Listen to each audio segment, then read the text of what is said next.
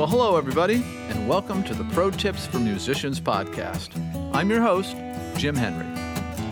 I'm proud to announce the Pro Tips book is finally available. 50 Pro Tips for Musicians, practical advice for an impractical business.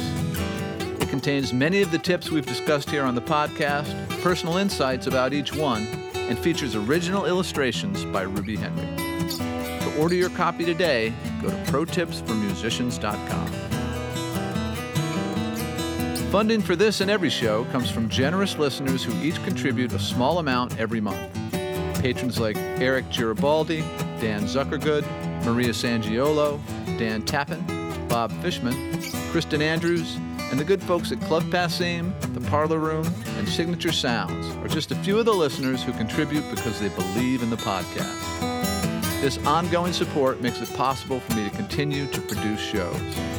For as little as $2 a month, you can be a part of the Pro Tips family.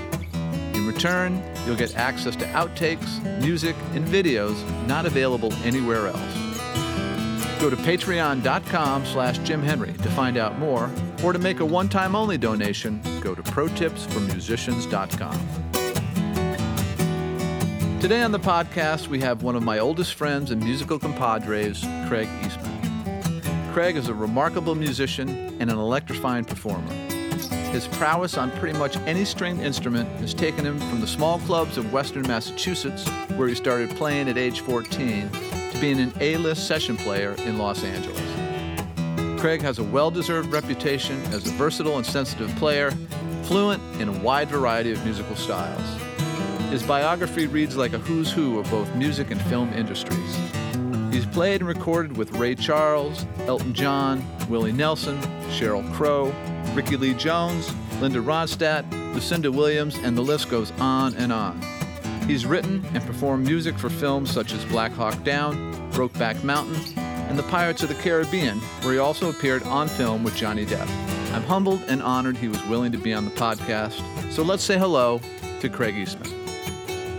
Hello, Craig Eastman. Hello, Jim. How you doing? I'm doing great. Good. Thanks you for doing this. I know you're in the middle of your Irish tour this year, so. Well, anything for you, Jim. Oh, well, thanks. So I'm hoping we can start off with a tune. Yeah. Yeah. How about, seeing how we're doing this bright and early, how about Whiskey Before Breakfast? Okay, I like it.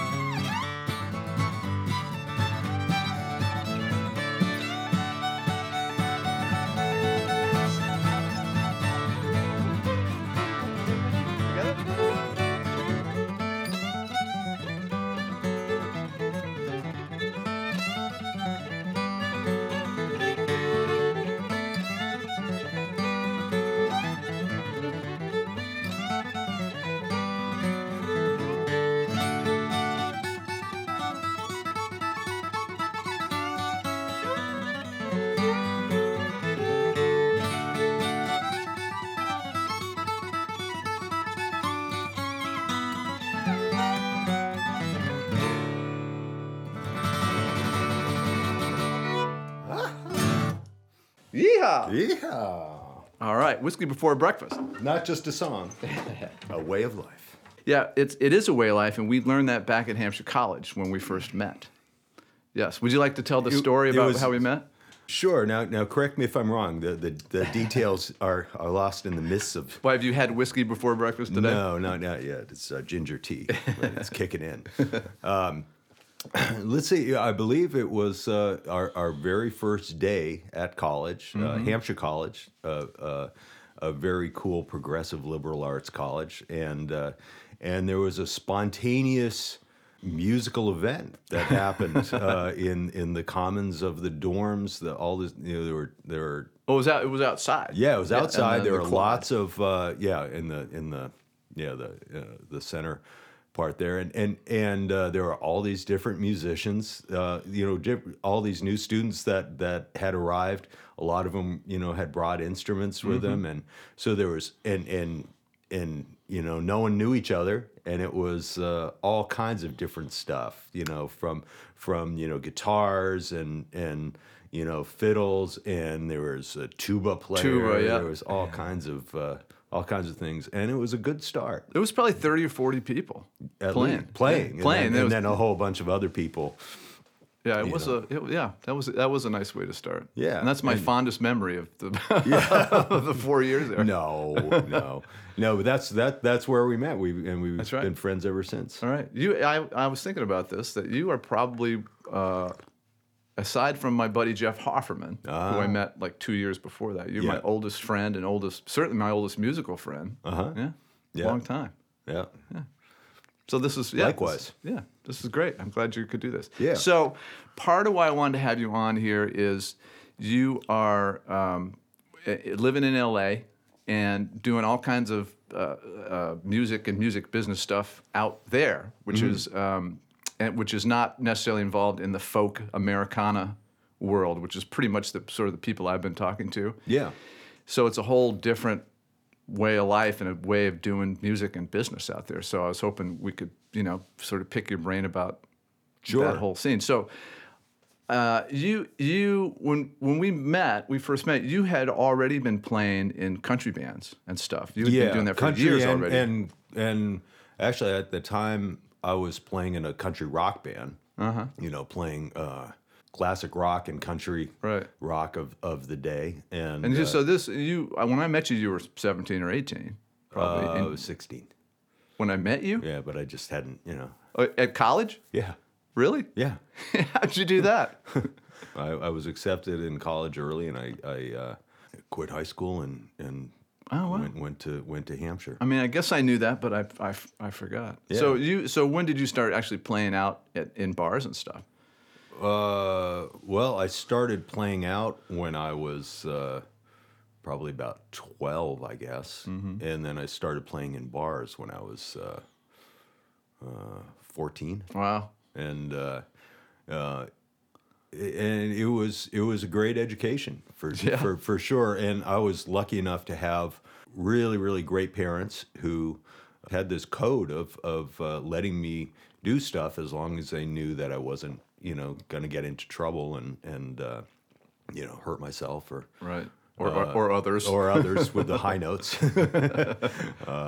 But anyway, I was lucky to play with a lot of older musicians at the time, and there's something really educational about being around. At the time, I think there was a lot more general debauchery than I see these days, at least in my world, thankfully. But just to be around people doing drugs, getting really drunk and stuff. When you're pretty young and you're totally sober, and clear-eyed, it kind of it's a good lesson. Right. Like, that doesn't look that fun. That doesn't look that fun. They're not that smart. No. And also hearing what it does to people's playing. Right. I remember the rhythm section at the time was really into doing coke and taking speed. Oh, God. And it was, you could hear it, right? And wasn't necessarily a good thing, at all. But I have a buddy J.J. O'Connell, who did the podcast too. He's a drummer, and he loves to drink, but he won't drink on the gig at all, ever. Yeah. I mean, after the gig, he like saves them up over the course of the night, but he will not drink when he's playing. Especially with rhythmic stuff. Yeah. That's where you really notice it. I mean, you can a lot of times, fiddle or something, you can get away with it. Right. But yeah, any substance that slows you down or speeds you up, it's not Right. gonna get you get your soul in the right place, Right. which is what you need for that. Right. So I didn't mean to sidetrack you there, but you've had an interesting career before you even got to L.A., right? So, and I know I came to see you at one point. I don't know if this was it must have been after college, where you were playing in the road show with Stella Parton. Oh, yeah, right, yeah. the best little whorehouse in Texas. You were on the road doing that for a while. yeah, it was a traveling theater show, starring Stella Parton, who was just great, and great experience. 53 cities in 3 months or something. Wow. And so we went all over the place, and I think I played 7 or 8 different instruments in the show. So I had a bunch of different instruments with me, and it was definitely a good. I've been dabbling in multi-instrumental playing for a long time. Playing, fiddle is kind of my oldest instrument that I'd perform with, but getting, and I would do a little guitar, do a little banjo and that sort of thing, but then doing high level performance night after night. There's no room for just kind of getting sloppy or whatever. So Right. So anyway, that was really good. Yeah. And it was fun, and it's also a good thing to do that kind of traveling when you're young. Right. Yeah, it's it was really fun at the time. I don't know if I could take it now. Yeah, it's pretty grueling. That's a long tour. It was. Did she have her own bus, or was she on the same bus? Yeah, we had several. I think we had 3 or 4 buses. Right, she had her own bus. Yeah, probably. yeah. It was comfortable. Yeah, we all had a nice accommodations and everything.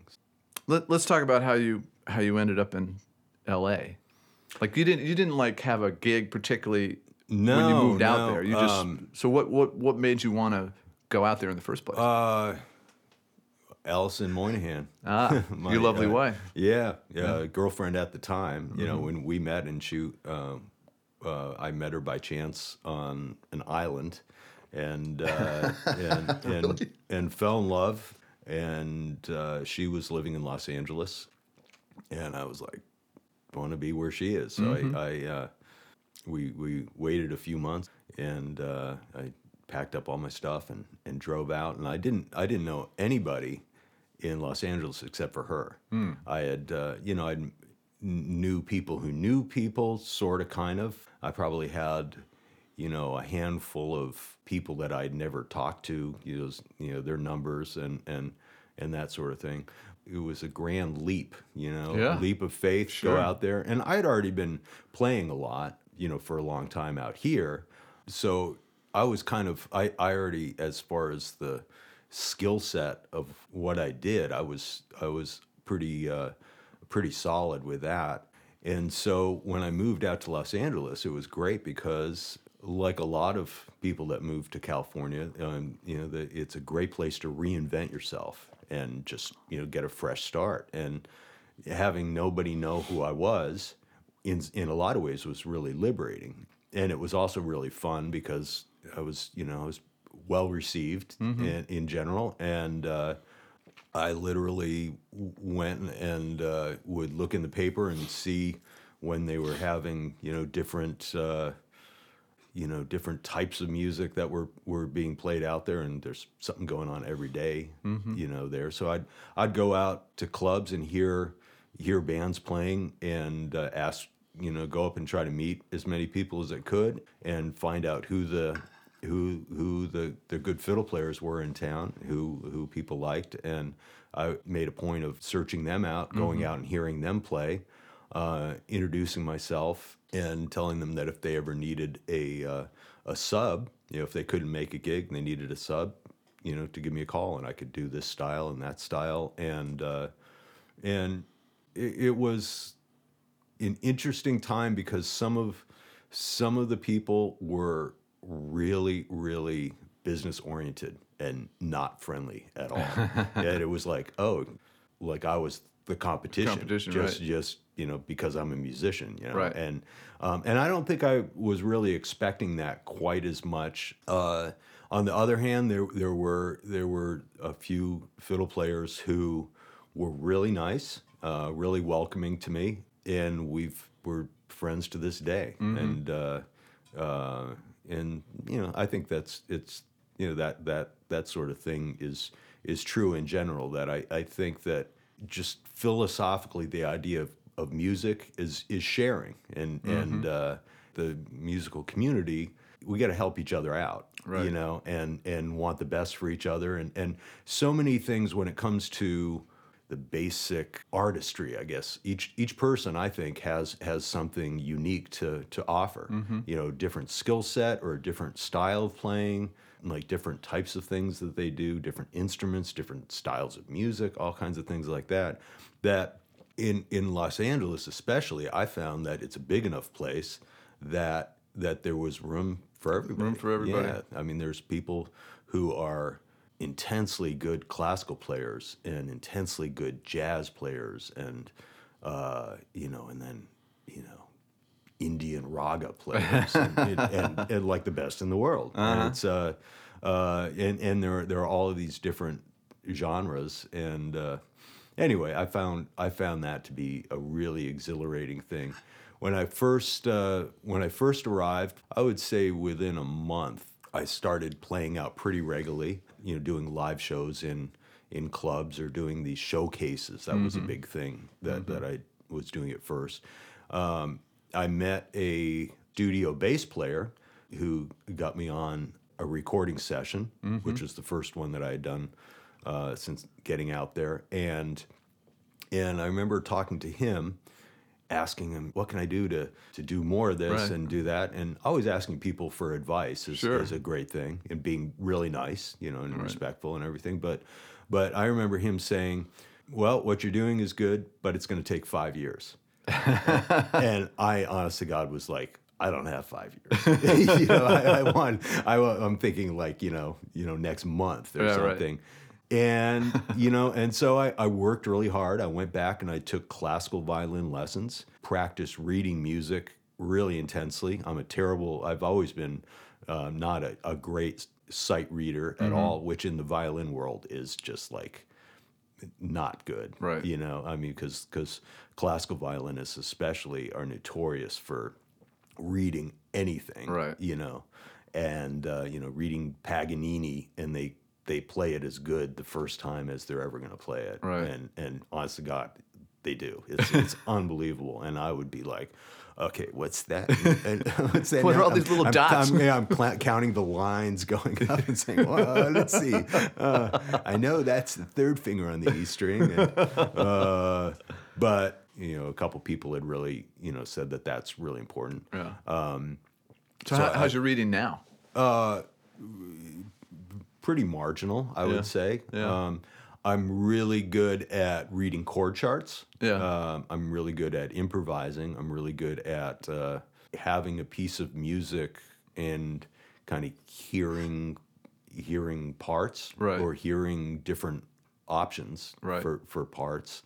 And luckily, I've found that that's worked out pretty well for me. Do you find that do you ever show up to a session and the music is written out and you sort of make suggestions or say, try different things based on your intuition? It totally depends on the situation. Usually people will hire me to come up with a part. Well, either to come up with a part or to have a part that they are suggesting, and then hear what I would do. Right. Which I think in general is a really good strategy as a composer or a producer is to hire somebody who you kind of know what they're good at, what their Right. playing is, what their genre is, what their voice as an artist is, and then start off by asking them what they would play. Right. And then go from there. You know, either it works perfectly or needs to be tweaked out or needs to be a slightly different part or it needs to be just what they had written out. You Right. know, a lot of times having something be a very specific melody line is what's required Right. in the music. For me, you know, I would go into it like thinking I'm going to play the most brilliant thing here and they're going to love it.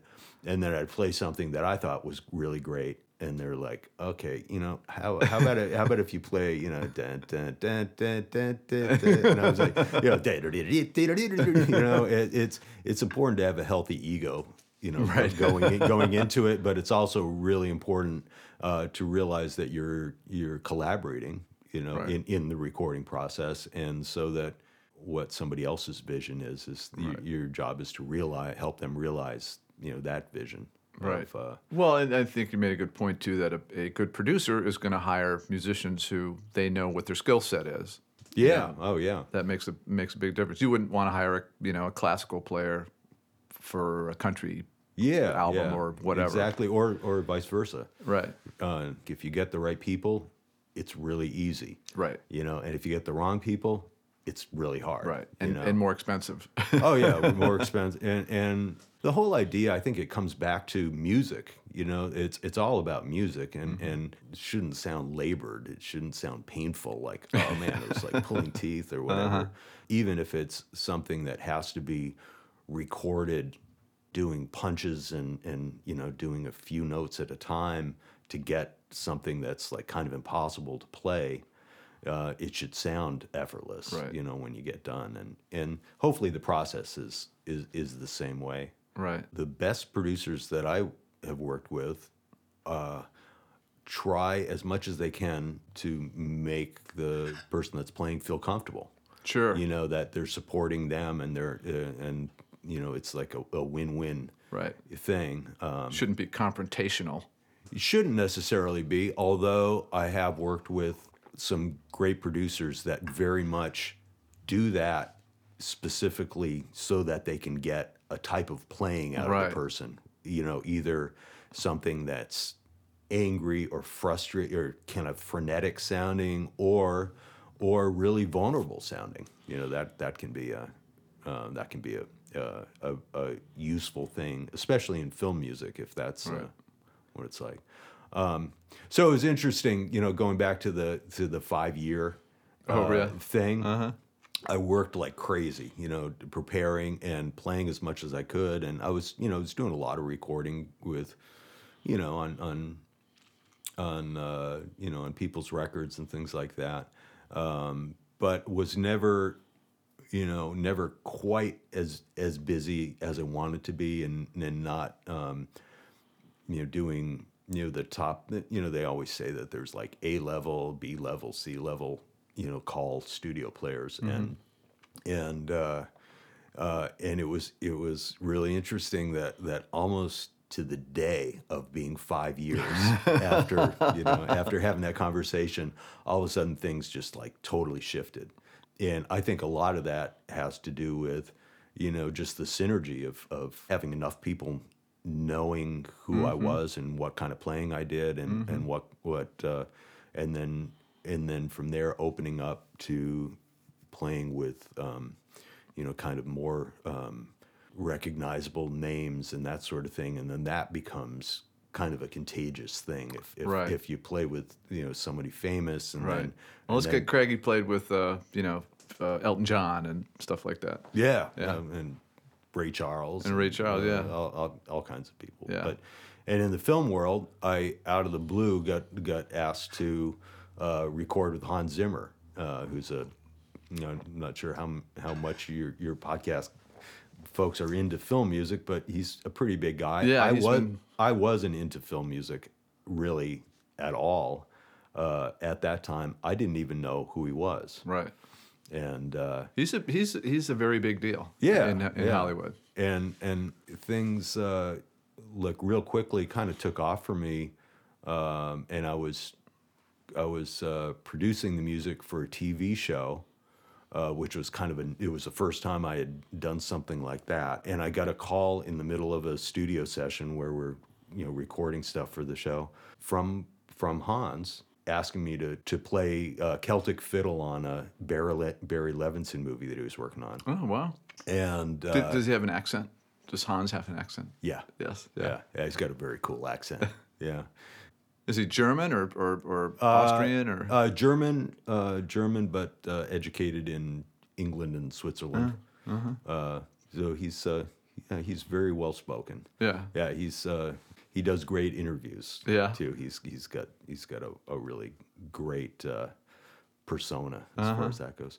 But anyway, he called up and asked me to play on this thing, and I was really busy, and I was like, no, I can't do it. Did you know who? I didn't know who he was. Oh, no, and I don't think he even said Barry Levinson, that it was a Barry Levinson movie, because I loved Barry Levinson films at the time, and at any rate, it was funny because about 10 minutes later, someone called the studio again, and this time it was like, it was his agent or something who said no, this, he really wants you to do it, and it would be a really, really good thing, and right.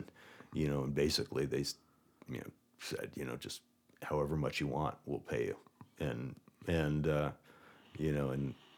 basically like make the time right. to do it, and so I did. I went up kind of for an audition at his place in Malibu, where he had a studio, kind of adjacent to his house, that is, his own personal like work studio thing, and went up there for an 11 o'clock audition in the morning and left at like 4 in the morning the next day. Wow. I like spent like I don't know, it's like 40 hours or something. Wow. Recording, and and it worked really well. And I ended up playing, I think about a dozen instruments on the movie score, and ended up contributing a lot of the writing to it. It was a lot of Celtic music, which is something that I was pretty comfortable, with the genre, and had lots of ideas, that sort of thing. He's a really busy guy, and he's really smart about taking input from other people, using that and compensating him for it.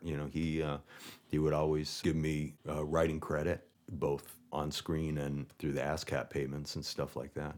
And I really appreciated it. And it was, and looking back on it, of course, it was a really smart thing for him, a good policy, because people were, the best musicians loved working with him, because he's able to take other people's input, and ultimately you're valued for it and compensated for it. How did he find out about you?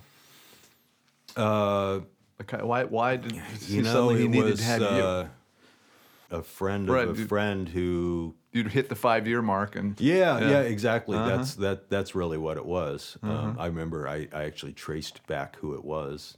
It was my friend Matt Kartsonis, who I was friends with and played with a lot, who knew somebody at Disney who was like one of the music supervisors, and who knew somebody on the film. What was the film? It was called An Everlasting Peace, Piece, about wig salesmen in Northern Ireland during the 80s. And it was actually a DreamWorks picture, I remember. It was a trip because the whole process was really fun, and great musicians and he had assembled kind of a house band, including Heitor Pereira, who's a brilliant Brazilian guitarist and amazing composer himself these days, and Martin Tillman, a great Swiss cellist, and Davy Johnstone, Elton John's longtime band leader, guitarist, who plays all kinds of different, mandolins and bouzouki and things like that. And the film needed to be done pretty quickly. I think we had maybe 3 weeks to do the whole score. They sort of save the music for the last, don't they? They do. Yeah. They do the whole everything, and then it's like, okay, we need the music Yeah, quick as possible. depending on how well they plan it out, Right.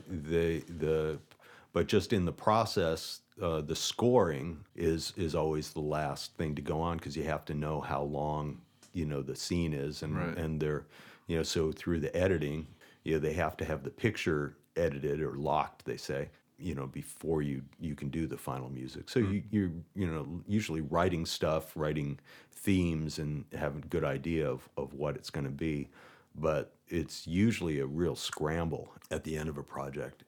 I remember driving home at 4 a.m. after recording, being just in the very early stages of working on a big film score, and seeing billboards for the film announcing that it's going to be opening in 20 days, and we're on reel one, and half of it isn't written yet, and knowing that it's going to be a scramble.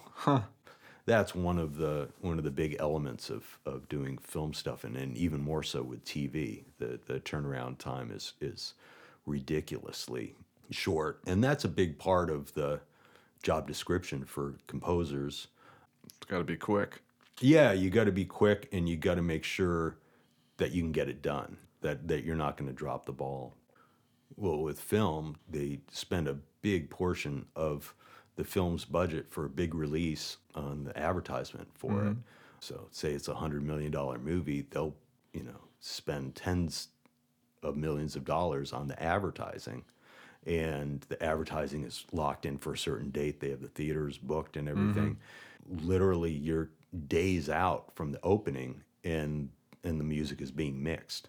And if there are any glitches or anything, it really comes down to You'll never work again. well, that's not. Yeah, that's part of the job description is making sure to get it done.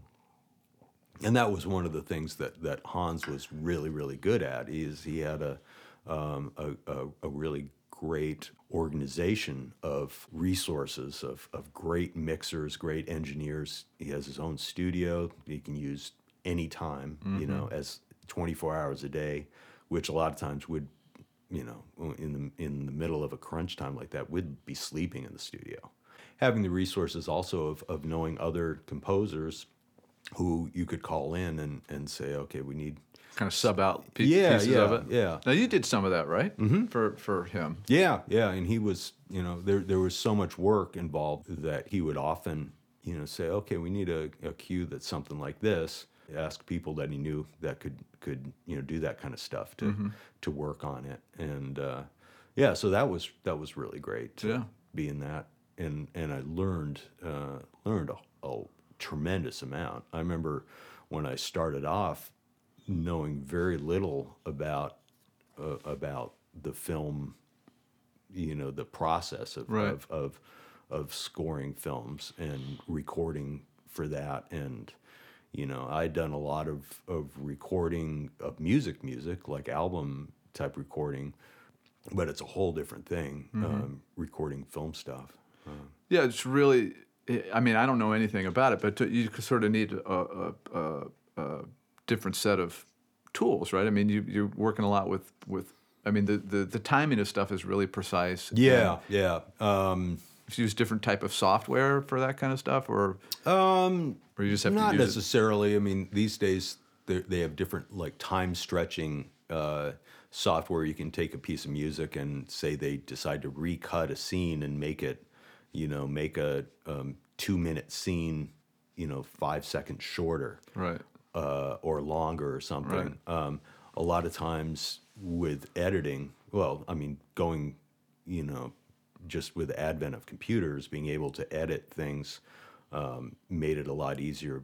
Back in the days when they were doing the tape, you'd have to redo it from scratch, But yeah, there are very specific arcs of it needs to, have a certain mood until 38 seconds in, and then from 38 seconds to 51 second, it needs to do this, and then it needs to change, and so it's very much a technical art form, which I wasn't really aware to the extent to which it is. It's like someone who's the difference between a really wonderful artist, visual artist doing painting or drawing or something like that, creating these wonderful art pieces, to somebody who's doing advertising or something, and say, okay, we need to look like this and exact like this, and changing things. And so musically, that was a big lesson for me. There were all these sides about playing music that, growing up performing music, I would, the idea is to play really beautifully, or if it's like a flashy song or a high energy song, to do something like really amazing and get applause. That was kind of, that's kind of a sign that you did it right. Right. And in the film, in film music, you don't necessarily want that, like hardly ever, because it distracts from the Right. It's not necessarily the main feature at that one any particular moment. Yeah, the music is very rarely the main feature Right. of a film, and a lot of times the most successful film scores, you might remember the general tune, but there are all these other subtle things that you don't even Right. recognize, or certainly wouldn't say, "Oh man, did you hear that? Yeah, right. How they're doing the drone?" Right. And it's those things that really make film music work. What does that? How does that affect the mixing part of it? I mean, would you take a piece of a small, say a 30-second piece of music? Would you mix it the same way you would mix a regular album, or are there special considerations? Yeah, there's well, if it's score, they handled score, which is the music that's written for the film, differently than what they'd call source music. Right. Say they get a Metallica song and they want to put that in the beginning of Right. Mission Impossible, Because that's already mixed. Yeah, they'll have that basically as a stereo mix or a 5.1 mix or something. But for film score, generally the way they do it is, instead of mixing down to like a regular stereo mix like you would on an album, you do what are called stems, where you do these little submixes that include, like, say, one mix will include the percussion, one mix will be the strings, one mix will be electric guitar or something. If there's a solo instrument, you'd put that on a separate stem as well. And you have to mix it in a way that if you put all the stems up, say you have 6 tracks of stems, which are each stereo, you'd have them so that if you set all the volumes to 0, or at unity, Nominal, that you play it back and it sounds like what a stereo mix of the cue would be, what you want it to sound like. But each one of those things has to be done separately, with its own compression, with its own effects. Whatever reverbs you use, you put that on each one separately. The idea is you mix the music first, and then you dub the film. And the dubbing process is where they combine the mixed music with dialogue, with sound effects, and that's usually the real crunch time. Yeah, and because that's the very last thing. Yeah, and the dub stage for big movies, it's really intense. It's basically in a theater-sized control room, big screen, really loud. Like it's unbelievably loud, so you can hear every little thing, and huge boards, and usually the very best people are doing it because it needs to be done really well, really quickly, and it's really complicated. Hi, folks. Sorry to interrupt the show, but we'll get back to Craig in just a second. I want to let you know that these podcasts require an enormous investment of time on my part. Each show takes about 40 hours to put together. That includes the research, travel, recording, editing, mixing, time to manage the websites, the rewards, and the social media. By contributing as little as $2 a month, you'll be helping me keep the podcast going. Go to patreon.com/Jim Henry, or for a one-time only donation, go to protipsformusicians.com. Every little bit helps. Now let's get back to Craig.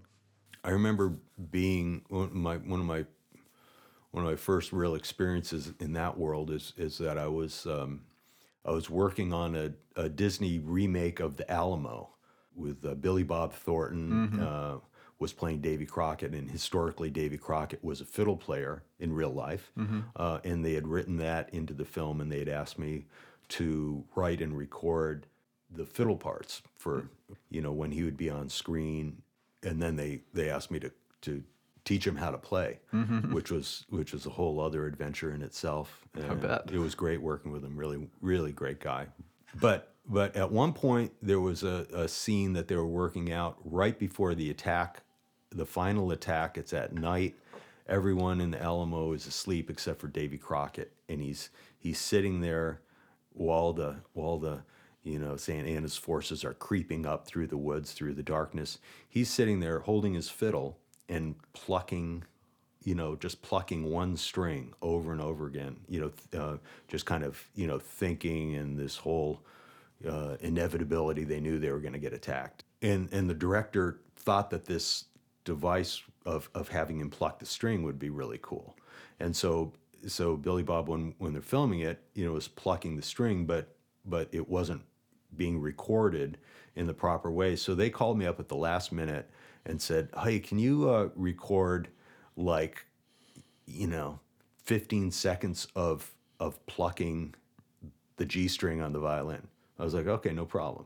I didn't have my own studio at the time, so I literally had a room with blankets hung up on it, and I went to a quiet corner of it and did this plucking part. Musically, it was perfect, and I sent it into them, and about half hour later, I get a call saying, "We can hear a leaf blower in the background." Oh my God. That was like a block away from my house, but It was so, and in that particular scene, it was really quiet with just the plucking, and they're like, "We need you to come down," and so I went down to the dub stage, and they have a little booth off to the side, because there's lots of things, little pickups, vocal stuff that they have to grab at the last minute. So we did it there, but I got to hear, what my little piece sounded like on these, huge speakers blasting really loud, and they're like, "Yeah, there it is. Oh, and there's the Chihuahua next door." It's like that kind of stuff. That's so funny. Yeah. Anyway, so the mixing is a big thing, and pretty technical. Yeah. Yeah. And so, but now you have your own studio. Yeah. Are you still doing stuff for film? Yeah. Every now and then. I've been lucky enough to have been doing that for a long time, and I still do quite a few films here and there, but I also get more of a chance these days to do what I want musically and be able to play more album type stuff. And you produce some stuff too. Mm-hmm. Yeah, I've been doing a lot of that lately, which I really love. First of all, just working on my own timetable, and it's a lot less of a hassle and headache. Less stressful, probably. Yeah, a lot, some of my musician friends, getting ulcers because it was so stressful. It can be very, very stressful. Yeah. I think that's probably the biggest thing that the world of film music, how it differs from albums. The albums are usually pretty joyous, occasions and expression and everything. There's still a lot of hard work and a lot of frustration that goes into it sometimes, but it's nothing compared to that. Anyway, so I get to do that, and I also get to do more traveling and going out and playing live, playing at festivals and things like that. That's I assume that's really where your love is playing live. Yeah, I really love both. I do. It's just really fun. It's really fun playing with people. I mean, we're going to be doing a thing in a couple days. It's just going to be really fun. Yeah, I really like that. Life is short. Yeah, but at the same time, one of the things about film music that is really amazing musically, because I have really diverse musical tastes. You can do just about any type of music. A lot of times are called on to do just about any type of music, from straight ahead classical to electronica dance stuff to, all kinds of different ethnic music from, Middle East or, Chinese Erhu or all kinds of things like that. And I really like that idea. And also the idea that you can play something that might involve playing something really quiet and really still that just hangs on a couple notes for a minute, or something that if you're listening to an album, or you never hear that kind of stuff on the radio. Right. It's just and it becomes it's really meditative in a lot of ways. So I really like the wide range of creativity that's called upon in doing film music. And Well, you have amassed a quite a collection of instruments from doing that, haven't you? I mean, yeah. I've been interested in world music for a long time, and different instruments. In general, Right. like especially stringed instruments for me personally, it's kind of what I specialize in. But you have. Do you know how many you have? no, lots. Like I don't know. Yeah. You got tons of guitars. Hundreds. Yeah. Working on lots of films, I saw it as a great excuse to collect instruments from whatever genre or place in the world a film is taking place in. Try to get some instruments, of that type, and take lessons on it, which is always just amazingly interesting, I find. And then to try to incorporate those different voices that all these instruments have, thinking how they can be used creatively. And I'd say the other one big area of film music, playing music, composition, all of that stuff with film music, is to think of the emotional side of music. Like say, for example, as opposed to traditional fiddle music, like in the folk world, you have a lot of people that would know exactly how the song is traditionally played, wherever it came from, whether it's Ireland or Scotland or whatever, how they played it 100 years ago, kind of keeping that tradition alive, which is a beautiful thing. But in film music, it's all about just what the emotional reaction of the listener will be to the music, and the tradition has nothing to do with it. Right. And breaking with the tradition a lot of times is the really good thing. You're always trying to elicit a specific emotion at a specific time. Yeah, and a lot of times the director won't necessarily have the technical musical knowledge to say, oh yeah, this needs to be a minor flat 3, Right. or that is a minor, but anyway, they don't necessarily talk in technical music terms, but they talk in emotions, you Right. know. And turned out that for me, I think one of the very best things that prepared me for being successful doing film music was teaching. When I was back here, when I was back in Massachusetts, I used to love teaching, and specifically teaching people self-expression, to feel like the music was coming from inside of them rather than looking at a written page and them having to like mechanically reproduce what's on the written page, Right. and almost never actually executing it as well as it needed to be done, especially with, when you're learning. And a lot of people, especially in the violin, would find that really frustrating. Countless people take lessons and quit because they're not, it's too frustrating. It's hard. And what I would try to do was to try to make it as fun as possible, and to, especially with kids, to give them the sense that the music was theirs. It was coming from inside them, and the music and the instrument was something that they were, was like, just something that was, that like a crayon almost. Exactly.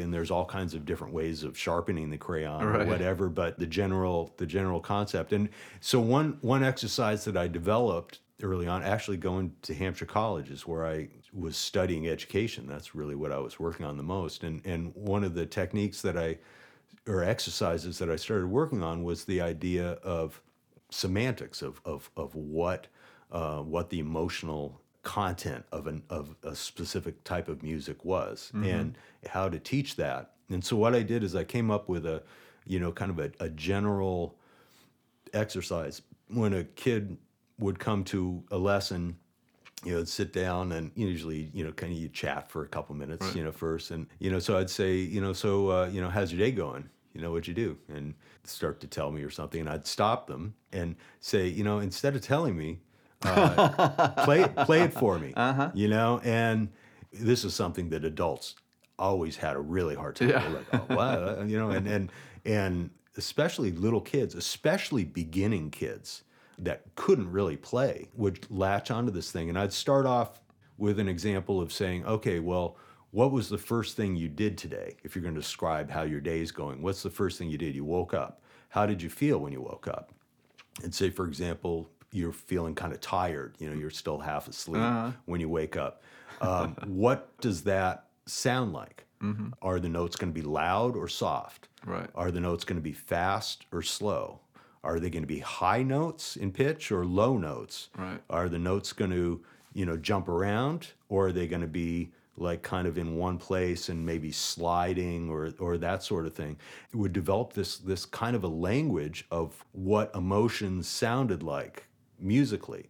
It'd start with something like sleepy, or what would happy sound like, or what would scary sound like, and would go from there. So you could literally get a picture in your mind of what it's like. Oh, you're late for school and you're rushing for the bus. What does that sound like? Or you're really sad. What does that sound like? It works out really well for teaching. And it also feels like and there's no right or wrong way of doing it necessarily. And through working with kids like that for some years before I moved to Los Angeles, when I got to Los Angeles, and then Hans Zimmer starts asking me, okay, on this scene, we need this theme played, where it starts off, this way, and then it needs to get this way, and then this way. And and directors especially, a lot of times the directors would be there while we were recording, especially the solo parts, and they would talk about the scene more psychologically than musically. And I found that from the experience of teaching music with this palette of emotions, that being able to play film music, I could play a melody, the main theme to a movie, I could play that melody 100 different ways. I could play it triumphantly. I could play it as I could play it really sad. I could play it ghost-like. I could do, all of these different things of, using the bow really, really lightly so it's almost like a glassy sound. And for film stuff, that's really, really helpful, to be able to have the music connect emotionally. Right. Same notes, different emotion. Yeah, exactly.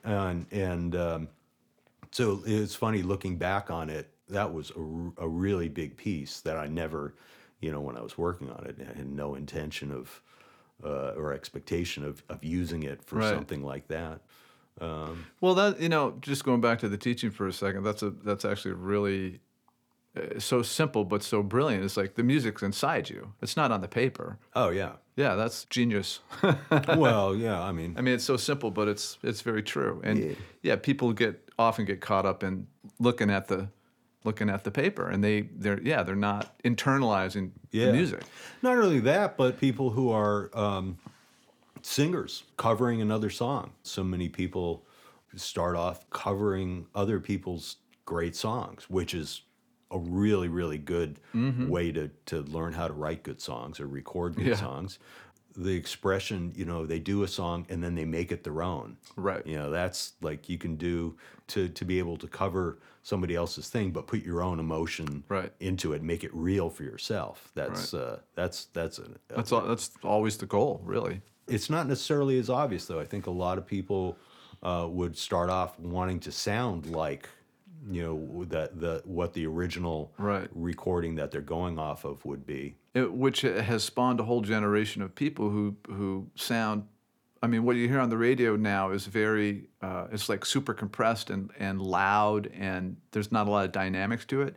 So I think a lot of singers are kind of singing like that now, which is, it just makes me cock my head a little bit. It's like, it kind of hurts.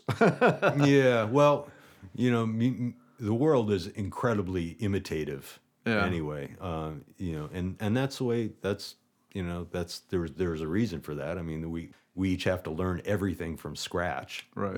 From when we're born, it's nothing is pre-programmed. So that's one of the things I love about music is everything that we do, we're standing on the shoulders of others who Right. figured it out from standing on the shoulders of other people and back through time and, Right. and all the different elements of music.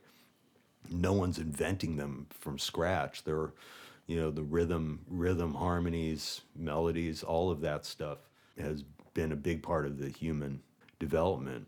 Well, there's an interesting question then. Are we born, since music comes from within us, are we born with it? I think so. Yeah, I think it's. I think so. And we're getting philosophical now, but Yeah, I do think that I think that there's all kinds of different types of intelligence that different people have, whether it's being brilliant at math or being a compassionate healer or being whatever it is, teaching. That I think that it's really hard. People tend to want to kind of classify with standardized testing and everything like that, standardize what things you need to learn and how you need to learn them and how you have to execute them.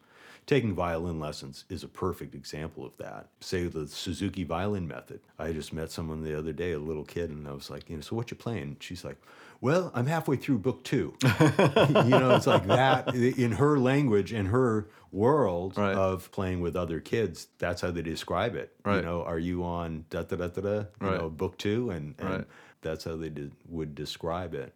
I think that the music that I most like, that really resonates with me, is less about the notes and more about just the soul of the person. You were describing playing at that Doc Watson festival the other day, and Doc Watson for me is a musician that you hear 2 notes and you can tell it's him. Oh, yeah.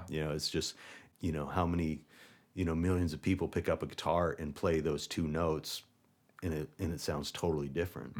And then you can hear Steve Vai play those 2 notes, and it's him. Yeah. Or if you know his music, you could Right. tell for sure.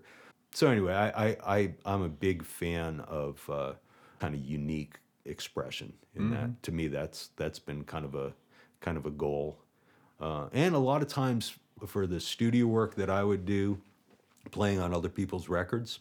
Sometimes that's not what they're looking for. Right. Sometimes they're looking for it to sound like the last, country radio hit, Right. and they want that like style solo and that tone and all of that, which is fine. But I tend to, for myself, have tended to focus more on trying to come up with my own, Right. kind of voice, I guess. Right. Not that I don't, put that on hold when I need to, but Yeah, that's the first instinct. yeah. But it's hard to do that when you're beginning, for sure. I mean, Yeah. just to have the facility on an instrument and also have an opportunity to do it, because a lot of times you're wanting to play something that sounds like Right. something else. I was at a party last night, and there was a jam there. It was all professional musicians, so it was really good, really high quality.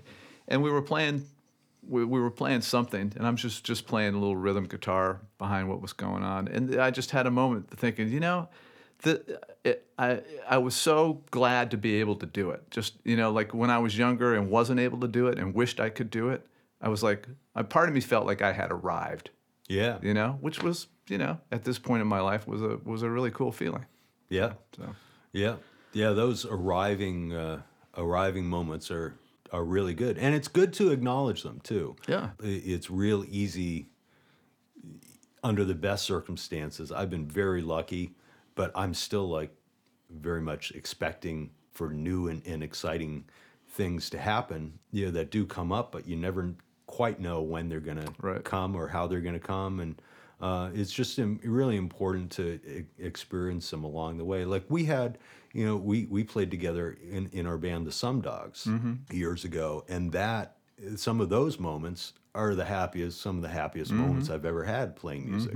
You know, it was exciting. It was like the band was sounding really good. People loved it. People were, you know, the dance floor would be full. You know, and it was like, you know, coming from playing for square dances, the idea of playing a hybrid type of fiddle music that wasn't traditional and having people respond the way they were responding was just like, oh, this is just great. This was kind of what I was dreaming about, you know. And it's those moments. It's good to it's good to acknowledge them, and you know, there's not a lot of them, you know, really for me. I mean, there's a few moments in my life where when I'm playing music where time stands still and literally it's like being one with the universe. I mean, I've had a fair amount of them, but not a lot of them. So when they do occur, like last night was like out of nowhere. Yeah, and it doesn't have to be like, oh my God, I'm at Carnegie Hall. You know, it's just like, this is awesome. It could be in someone's basement. Yeah, and in fact, a lot of them are. You know, those moments that's where they happen. Yeah. So I've been really lucky. Part of it being in a city where there's, you know, stuff going on like all the time. I've gotten to play with lots of, you know, people who are like kind of heroes of mine. Those moments, you know, just going into them, you know, are just like, oh, this is gonna be cool. I remember getting to play with Ray Charles, and we ended up just the two of us alone in a room, and he sat down on the piano and started playing, you know, and he was showing me how he was envisioning my fiddle part for the song we were working on. And like I was saying before, of having somebody do what they think they want to do first, that's what he did. He had me do 3 passes on the song as an overdub, listen to them all, and then he said, follow me. And it was in his own personal recording studio that he'd had since the 50s in Los Angeles, and it was great. It was like green shag carpeting and white pegboard on the walls. It was like, you know, it's like he doesn't care if it's remodeled or anything. He would listen to things standing behind the mixing board. Like if you're normally an engineer. Like where the speakers are, kind of. Yeah, an engineer would sit there and reach in front of them, you know, and the speakers are pointed at them. Ray would stand behind the mixing board with the speakers on either side of him pointing away from him, as if he was, you know, had a band behind him. It was kind of the way it worked. People describe him as a genius. Really is on so many levels. The first thing that really caught my attention was he was like, he's listening to the playback, and the part we were working on was a call and response thing with me playing fiddle and doing responses to Slash's guitar solo. Like he had already recorded his solo, and so the idea was, you know, to have us be interacting like that. And so Ray's listening to it, and he's like, Slash is on track 32, right? And the engineer says, yeah. Ray reaches over without having someone show where it was, finding, you know, channel 32 and tweaking the EQ. like I need a little more mid-range on his guitar, you know, and he reached over and, you know, hundreds of buttons on the mixing board. That's amazing. Big mixing board. and he was talking about being hands-on, and, you know, to do it without seeing it. It was just amazing. So he listens through a couple times, and he's wearing a silk suit. You know, it's just like, oh man, just how you want him to look. He's chain smoking cigarettes, you know, and he's smoking them with the, you know, like the lit part of it, holding it between his thumb and his index finger, holding it so that the lit part was like closer to his hand. Palm, yeah, kind of by that. And so he could kind of feel when they were getting down, and he would drop, when he would smoke them down, he'd drop it on the floor and step on it, which I just couldn't believe that he had gone through his life not burning himself Oh, no in kidding. every place down doing that, but that's what he did. And so he listens to these 3 takes and then says, here, come with me. Get your fiddle and come with me. So I follow him, and he's walking by himself. He knows the studio really well. So we walk into, his keyboard rooms where he's got all of his keyboards. He's got all of his, different, he's got the grand piano, and he's got all the organs and clavinets and everything. But he sits down at the grand piano, and I remember it's a Steinway with all kinds of, pianos that are really used. They were like scratch marks on the, I forget what you'd call that part, right at the against where the it's like the underside of the cover. If you pick up the cover that goes over the keys. Anyway, you sometimes would hit that with your fingers, and his was like all scuffed up. It was really cool looking. And he sits down, and there it is, a grand piano, and there's this guy, and then he started to play, and it was just like, it is like my universe exploded.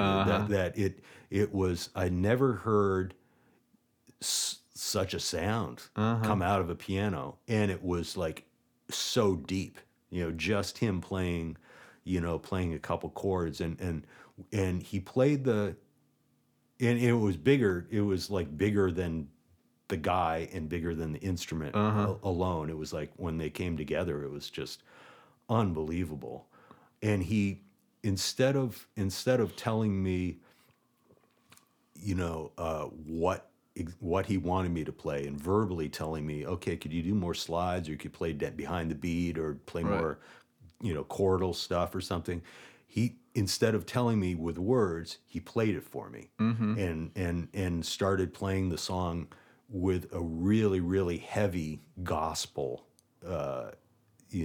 slant to it, more gospel than the recording was. But that's, but it was his way of producing how I, was going to be playing the track. But anyway, just sitting in the room playing with him was just like one of those moments. It's just like, oh my God. Make you dizzy. It was just wonderful. I mean, talk about feeling out of body experience. Yeah, that's awesome. One of those.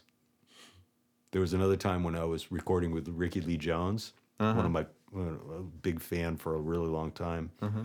She wanted me to layer some violin parts to add like a string section to a song, but she didn't have it written out, and it was like taking too long, being out of the moment for her to write it down or something. She came into the studio, or into the room where I was recording, had some headphones on, and had me take one ear off of my headphones while I was recording violin, and she would hum the parts that she wanted me to play in my ear while I was recording them.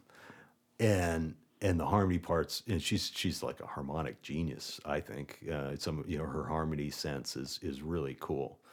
So the harmonies that she was singing were not what I would have immediately jumped on to play.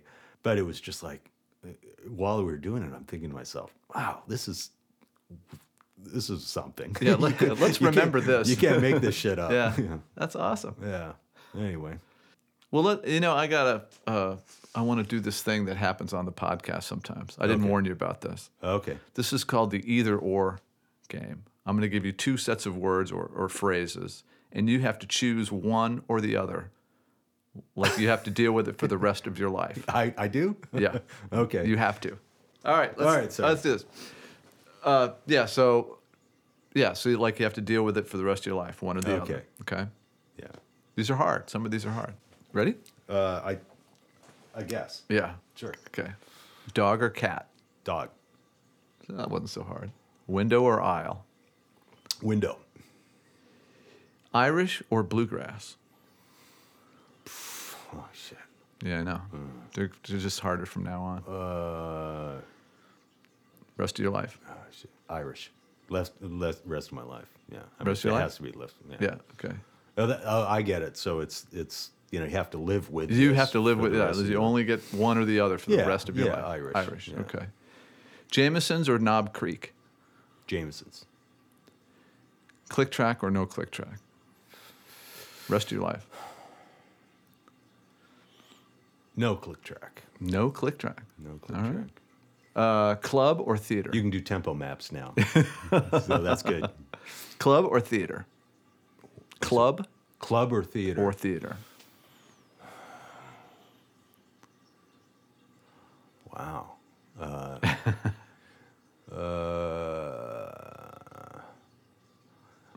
I would, probably. I mean, considering the rest of your life, you're going to get old. Probably theater would be. Okay. Look at you being all practical. Yeah, they have wheelchair ramps. Fiddle or mandolin? Fiddle. Fiddle, no question. Light or medium?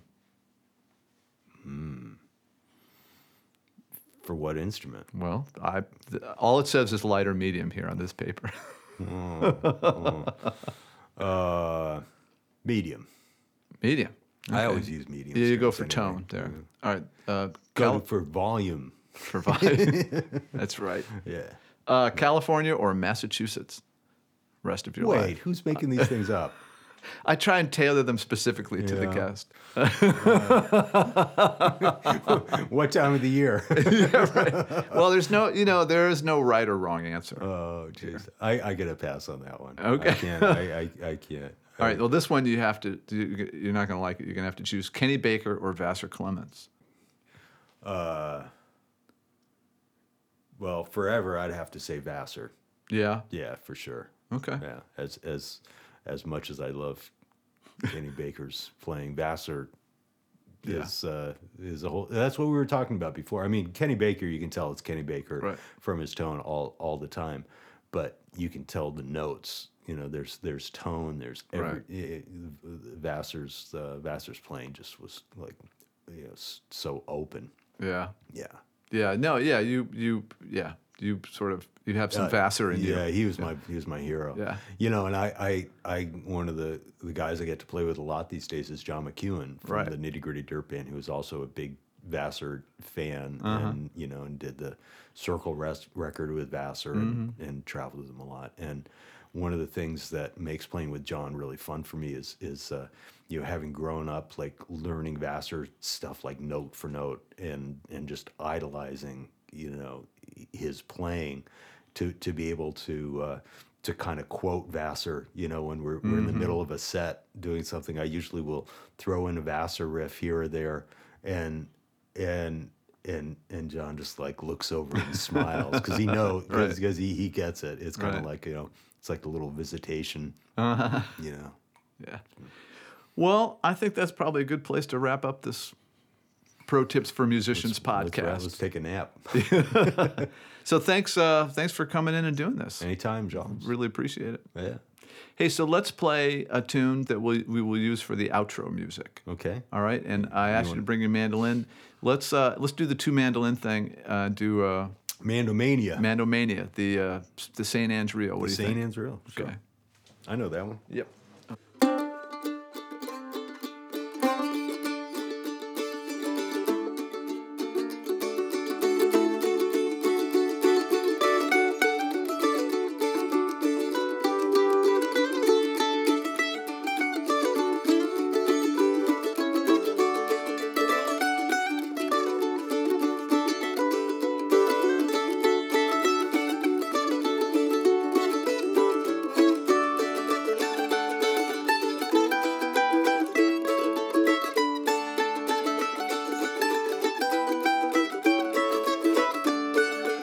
Thanks for listening to the Pro Tips for Musicians podcast. To find out more about Craig, visit him online at craigeastman.com.